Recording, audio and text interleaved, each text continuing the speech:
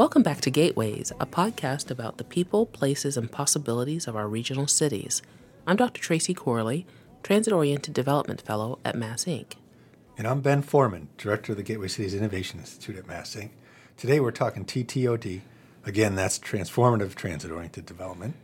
And our backdrop for the conversation today is the recent event in New Bedford, where we had our first TTOD regional forum. Tracy and I are making our way around the state. Yep. The road show. Mostly Tracy's making her way around the state. But New Bedford was a great place to start, I think, because it's the place where you really need vision. There's no rail there currently. Right. And so you have to really be thinking about the future and how you build it. Right. I mean, that is true in a number of communities across the state, and that, there's an opportunity to do some development. But we sent out a recap of the event, which listeners can find on our website. They can also see the presentations. So I invite everyone to go and check that out. But to recap the event, we started with a walking tour. Though the TOD areas in New Bedford currently are not walkable, the TDI, or Transformative Development Initiative District in downtown New Bedford, provided an example of what the TOD area at Wales Tooth could be for program attendees. Yeah, downtown gave us a chance to see what can be done when a city works hard on revitalization over a number of years, and they've brought that downtown to an amazing place. I think everybody who walks it says this is quintessential mid-size regional city feel. It has its own sense of place. Mm-hmm. It's definitely pedestrian oriented, yeah. And the TOD area where the station will be is just adjacent to downtown, and it's a real chance to kind of fill in and build that momentum, right, and connect the northern neighborhoods of the city to its city center. So. Right. And what I really enjoy is that they do have a very strong working waterfront and maritime industry there in New Bedford that the TOD area will integrate. And, the event was held at the Whaling Museum, which was so cool. Was, the first maritime industry for the New Bedford, and what put it on the map, really. And then it became a textile city. Mm-hmm. And we had a business leader, Tony Sapienza, who was in the textiles industry and has really helped the city think about what its future industries will be. And I think they're more oriented back to the sea again with their maritime clusters and offshore wind coming and a variety of other opportunities. So he introduced the mayor, and the mayor talked a lot about the future of the city and the regional economy on the South Coast. So let's listen. Very key. One of the big trends that I think every city of our size, New Bedford's a city of 100,000. We have a metro area, our suburban ring of about 200,000. And cities of similar size have to wrestle with is, how do you compete in this global economy where the winners tend to be more and more so these days, the superstar cities. Boston, of course, is one of those cities, but there are many of them around the country, and we know their names. They so happen to correlate with the cities that happen to have a professional sports team. The cities of that size tend to be, the gravitational centers. But a lot of America lives elsewhere, right? And so, we live in a time where there is a fair disconnect between the two, and that disconnect, I think, in some ways explains a lot of what's happening to America today, including the results of, the presidential election a couple of years ago. So these big questions that we ask ourselves are really about our future, the future of our children and grandchildren. And some places will be left behind, others will keep up. But we need to understand the steps that we have to take to make sure that our particular places are well suited for the future. And on the other side of the coin, in the case of those superstar cities, to make sure, like Boston, our political capital and the commercial capital of New England, how they can remain competitive in a global economy. And so this discussion, on the one hand, focuses really, frankly, on Boston's ability to remain competitive and have access to a competitive workforce in the years ahead. And it is centered around, on the other hand, the ability of cities in varying degree to connect to Boston, but also to maintain their own individual identities and create alternate settings for the good life, right? Not everybody's going to want to live in the major metros by choice. Well, it's great to hear from Mayor Mitchell about the trends and challenges for gateway cities. He also talked briefly about the impact of South Coast Rail on New Bedford. We've been for years pursuing the South Coast Rail project because we do see it as an important public asset that can lead to economic development. Having connection to Boston will be one more thing for people to set up shop here, to live here, and so forth. Having that connection is a good thing, where at the same time we have to build on our inherent assets. You have a bird's eye view of the New Bedford waterfront. This is the largest commercial fishing port in the United States. It is the largest seafood processing center in the United States. It is about to become the launching pad for the offshore wind industry in the United States. There are inherent economic advantages here of having this fully faceted port and port workforce that allows us to compete in a global economy, and we're doing everything that we can to build on it. So for us, it's doing a little bit of both. It's having the connection to a major metro, and by the way, it's having connections to other metros through what we're doing at our airport right now, which I think holds a lot of promise in the long run, and building up what we do here, not only what we do here, but what we do, frankly, better than anybody in the country, if not the world, because therein lies a tremendous economic advantage, and, by the way, a sense of place. Mayor Mitchell wraps up his comments by talking about how we can't predict the future. That's something we've touched upon here. Obviously, we live in uncertain economic times, but those times are made even more uncertain by the tensions in state and federal policy today. And I think mayors have to live with that all the time. And it's really interesting how Mayor Mitchell talks about how they navigate that by focusing on people. I think it's really smart. Let's hear what he has to say. Right, so as we look ahead at the prospect of things like autonomous vehicles of every sort, there will be a level of disruption that we're not going to that we don't fully understand now. You look at things as real as autonomous hovercraft taxis that are being rolled out in places like Singapore and Dubai. You wonder further still how well we can predict the future. But what we do know is that in the long run, good infrastructure matters. Developing people matters. Developing through every K through 8 system workforce, every chance we have to develop people as assets is important. And we also know that when we identify our competitive economic advantages in our place, that is really important in the long run as well. So those are the efforts that we undertake here in New Bedford, and every city will do it slightly differently based on where they are in the world and what their set of assets are. But as we enter this discussion today and continue in the years ahead, we'll have to keep that in mind as we plan and as we do our best to predict the future. So I look forward to the discussion. And again, I think MassInc in particular for all the work that you guys are doing. Thank you. To hear more about transformative transit-oriented development and the potential and the promise, not just for New Bedford, but for all of southeastern Massachusetts, we had a variety of leaders with different perspectives join us and share their views and lead the conversation. Yeah, Rob May, Brockton's Director of Economic Development and Planning, kicked off the panel where he talked about the importance of planning itself. Here's a clip from that presentation. We start putting together a plan, and we become designated as a TDI district. And we worked very closely with a young woman named Claire O'Neill, who really helped us put together the downtown action strategy. And so for years, people have been running out and saying, hey, let's do a plan. And the plan just sits there. And so we said, okay, there's some good plans and some good ideas here, but we need to put this into an actionable format. And so we also decided that if we're going to do this, we need to have an urban renewal plan that goes along with it, and we need to have a DIF district. So the downtown action strategy gave us a vision of what the community wants to see in downtown. It gave us the authority through the urban renewal to execute that plan, and the DIF gives us some funding to help, grease the skids a little bit, making infrastructure improvements. And throughout all of that process, we've been adding other elements to this initiative. And so where we are right now, we've been designated as a federal opportunity zone.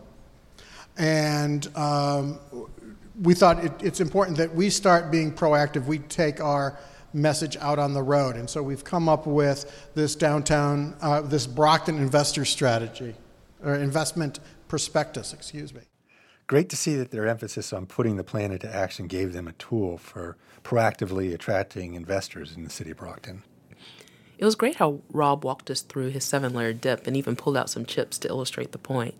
He also talked about the importance of their team actively reaching out to developers and investors and leveraging relationships with partners, as well as leveraging programs like MassWorks and the TDI program.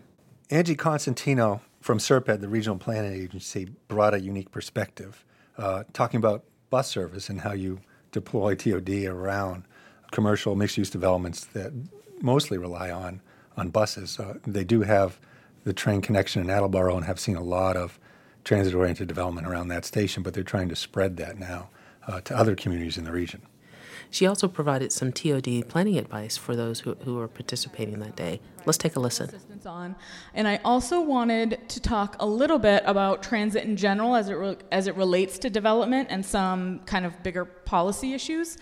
One of the things is just keeping in mind to keep transit at the forefront of planning from the beginning. So it comes down to, letting regional transit authorities know about potential development in the beginning instead of bringing them in at the end. Often we SERPED gets a lot of MEPA documents from development. We try to let the RTAs know about ongoing stuff, but it doesn't always make it to them. And then often we get to a point in the development where somebody says, "Oh, did you talk to the transit authority?" And we get blank stares. And now we have to work backwards when plans are already made to figure out if we can fit a 30-foot bus in some little roundabout that they put in the front of the building. Angie then made a terrific point about why we need to phase in transit-oriented development. So traditional TODs, pie in the sky, utopian TODs, you kind of think of like a little village, right? A little village around a transit stop where you have everything you need and you don't have to own a car and there's stores and, kind of like, so everything's walkable and everything's close. But I feel like, our commuter rail stations are not quite that utopian, so that you need to get farther away. So if we're going to kind of market TOD locations, housing to millennials or younger, people that don't want to own a car, that want to live this far out but don't want to own a car, I think we need to keep in mind that part of that is building strong transit authority, transit service. So adding buses to the mix and making sure, yes, we have this commuter rail service that's going to stop here and you live right next to it because this is where the condos were built, but you can also take this great transit service to get to your medical appointments, to get to your grocery stores. So really appealing to them in that way. And again, not even just providing it, but making sure, we talked about 15-minute headways on the train, but people in Boston are used to 5-10-minute headways on transit service, and we need to make sure that, if we're going to appeal to that demographic, we need to make sure that we have the kind of service that they're looking for when they come out here. This clip highlights the current reality. Though we have goals to create dense, walkable communities in the future, we're not always there yet. That's why we need to create strong transit serving the TOD in adjacent areas. The panel also included Ted Carman of Concord Square Planning and Development. He has worked very closely with Rob May in Brockton, as well as in other communities, to develop some great projects. I really appreciated that he made it very clear about the issues of doing a deal in some of these weaker Gateway City communities. It was probably one of the most succinct explanations I had ever heard. And I've been working in gateway cities for well over 20 years and have done both development work there and also consulting work on some quite complicated financial transactions, such as the project that WBDC did in Worcester, which renovated the old T&G newspaper building into a community center, community college teaching facility. And I think we had close to 20 sources of funds for that project, including 3 or 4 new market funds. So I've been focused on how do you make projects economically feasible in these communities, which, as the mayor said and others have said, is really a function of the fact that the costs here or in Brockton or in Worcester are close to the same as in Boston. but the rents are much lower, so you have a big gap. And the question is, the gap, a mortgage, because the rents are lower, what happens is and you also have the same kind of operating costs, so the net operating income that comes out of the projects ends up being substantially less than in places where it's feasible to build housing.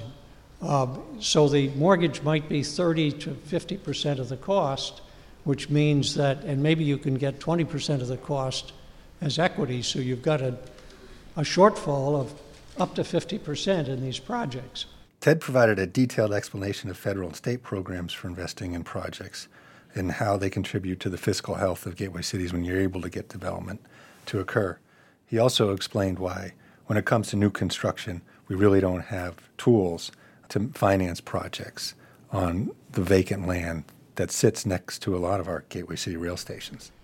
For new construction projects, the problem of building in gateway cities is even more difficult because there's no state historic credit and there's no federal credit. There's only the HDIP. In Brockton, it's right now working in two occasions where, one occasion, new construction is underway because the developer is very competent, has a lot of other property, and acts as his own general contractor. And when that happens, probably 30% of the cost goes away. So he's picked up 30% of the gap that he might have on that basis. But it's a special circumstance, and it's hard to do that in a whole lot of scale. There aren't many developers in the state that can operate on that basis. Ted's explanation highlights the importance of HDIP in creating more market-rate housing. It was great then to hear from Kirsten Bryan, Assistant Planning Director at the City of New Bedford. She concluded the panel discussion. We saved her for last since the city is still planning for rail service, but has been working very hard in putting together some TOD plans. New Bedford will have two stops, and the two stations are unique. The Whale's Tooth station's on the waterfront near the city's downtown, and there you would see mixed-use residential development and multimodal connections with buses, bikes, pedestrians, and maritime transportation. The second station is more of a neighborhood stop in the city's north side, and there's a lot of unique considerations for planning around growth and development there.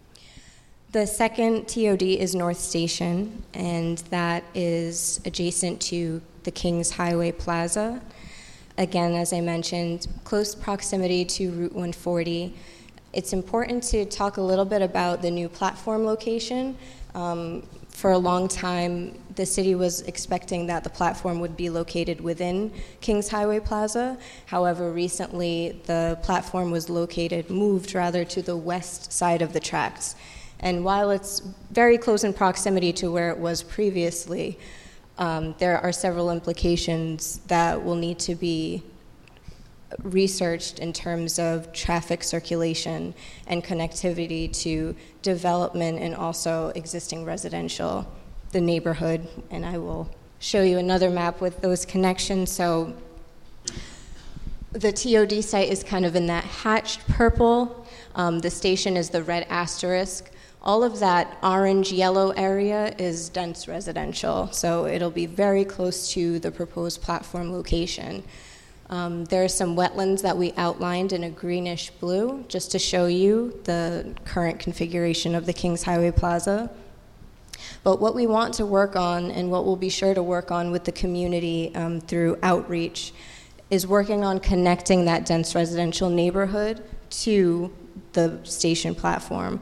We'll also take a look at what that new location will mean for people traveling to the station via Route 140.